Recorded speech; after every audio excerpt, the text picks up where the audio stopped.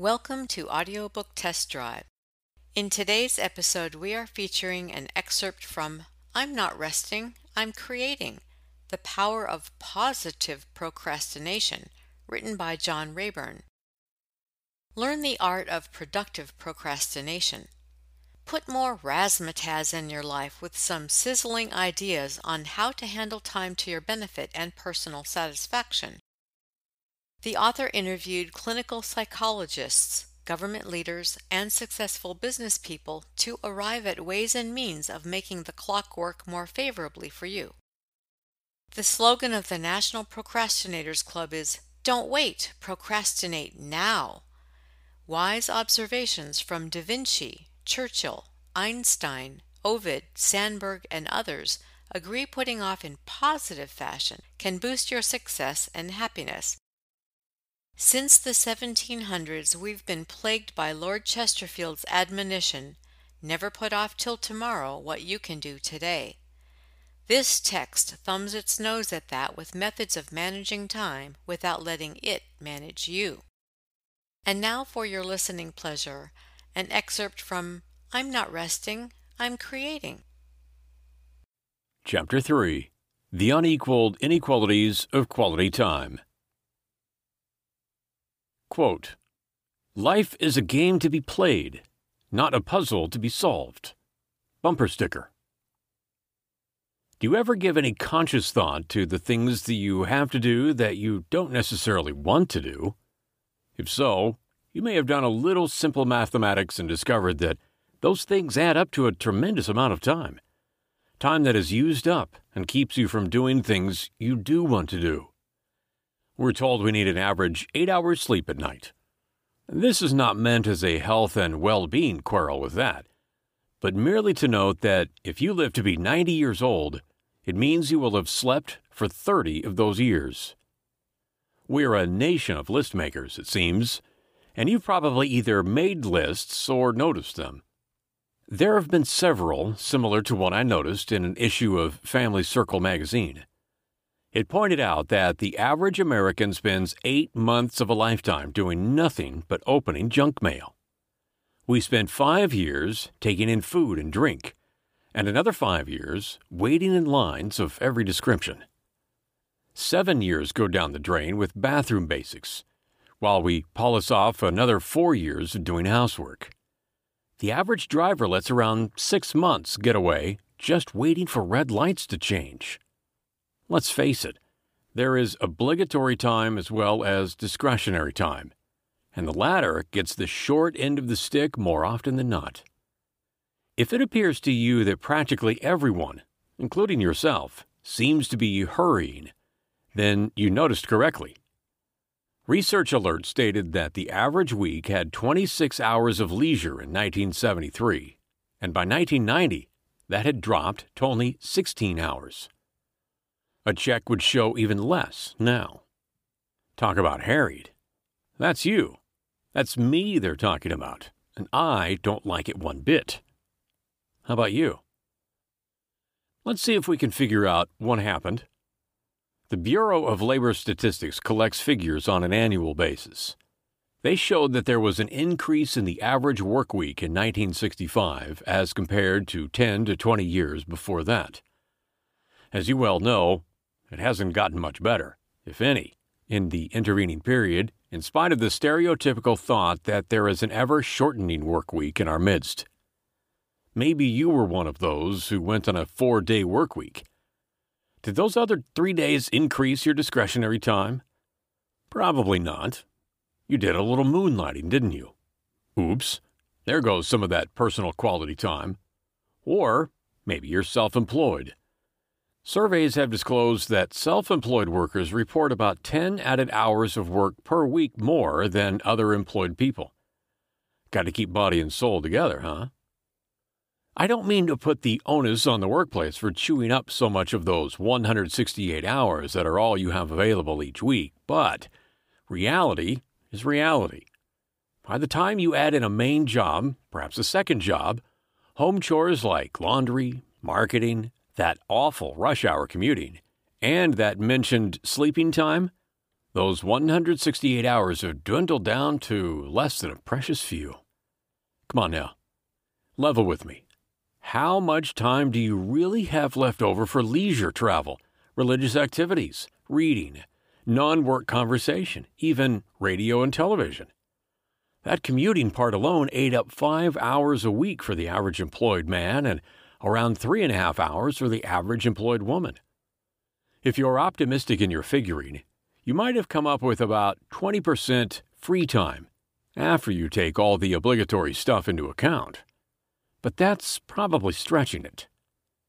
Sometime back in a quality of life survey, respondents who felt rushed as a general rule did indicate less of that free time than those who felt that they had some time on their hands. However, the strange part was that the latter group reported less life satisfaction. Why, I wonder? Maybe it was the kind of pleasurable free time activity. Maybe it was because money constraints kept them from doing what they really wanted to do. Of course, the answer to that for many was work more, work harder, so they could do what they wanted. Naturally, that cut into the free part some more, enough so that for a lot of folks, it became impossible to do some of the desirable things, even though there might now be enough cash to take care of it. The old vicious circle came into play, with a new problem aggravating the original difficulty.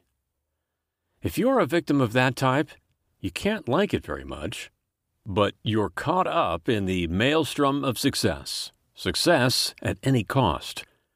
At every turn you see, hear, or read about some new means of achieving success.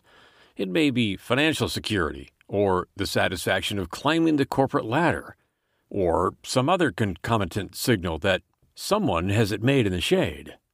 But do they? Unless there is, indeed, something to the belief of reincarnation, we're only going to pass this way once. It happens to be my personal philosophy that God has given us a beautiful place to live, and that He wants us to enjoy it for however short or long our lifespan may be. You'll never convince me that you can truly enjoy what we have if you constantly have your shoulder to the wheel, your nose to the grindstone, or whatever other cliché there is, denoting that we must be drudges of a sort. Call it hedonism if you like, but I feel we owe something to ourselves, and those things include a chance to enjoy life, family, church, or whatever provides you with a non-guilt-ridden feeling of personal accomplishment, or of taking more command of your life than you have now. That's where positive procrastination comes in. I'm not talking about deciding to clean out the garage instead of paying bills because you figure the physical exertion means you'll be too tired to pay the bills when you're through. That's negative procrastination, and we both know it. So don't try to pull the wool over your own eyes, let alone mine. Oh gosh, I just don't know where to start. Boy, that's a good one. How many times have you said that? Is that your overwhelmed stage?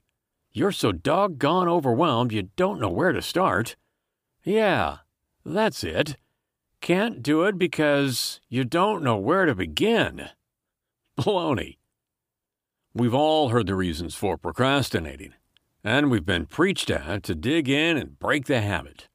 Well, if you're talking about the kind of negative putting off excuses just mentioned, you'll find, strangely enough, that I agree. Time management expert Edwin C. Bliss defined procrastination as postponement of doing something you know you really should be doing. He did admit, however, that others feel it means to put something off until a future time.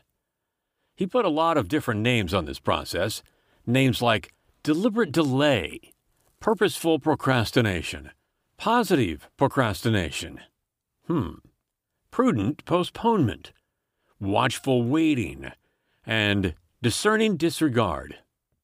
He got the terms right, but he didn't really like any of them other than to begrudgingly admit that there are times when the process, by any name, might be justified.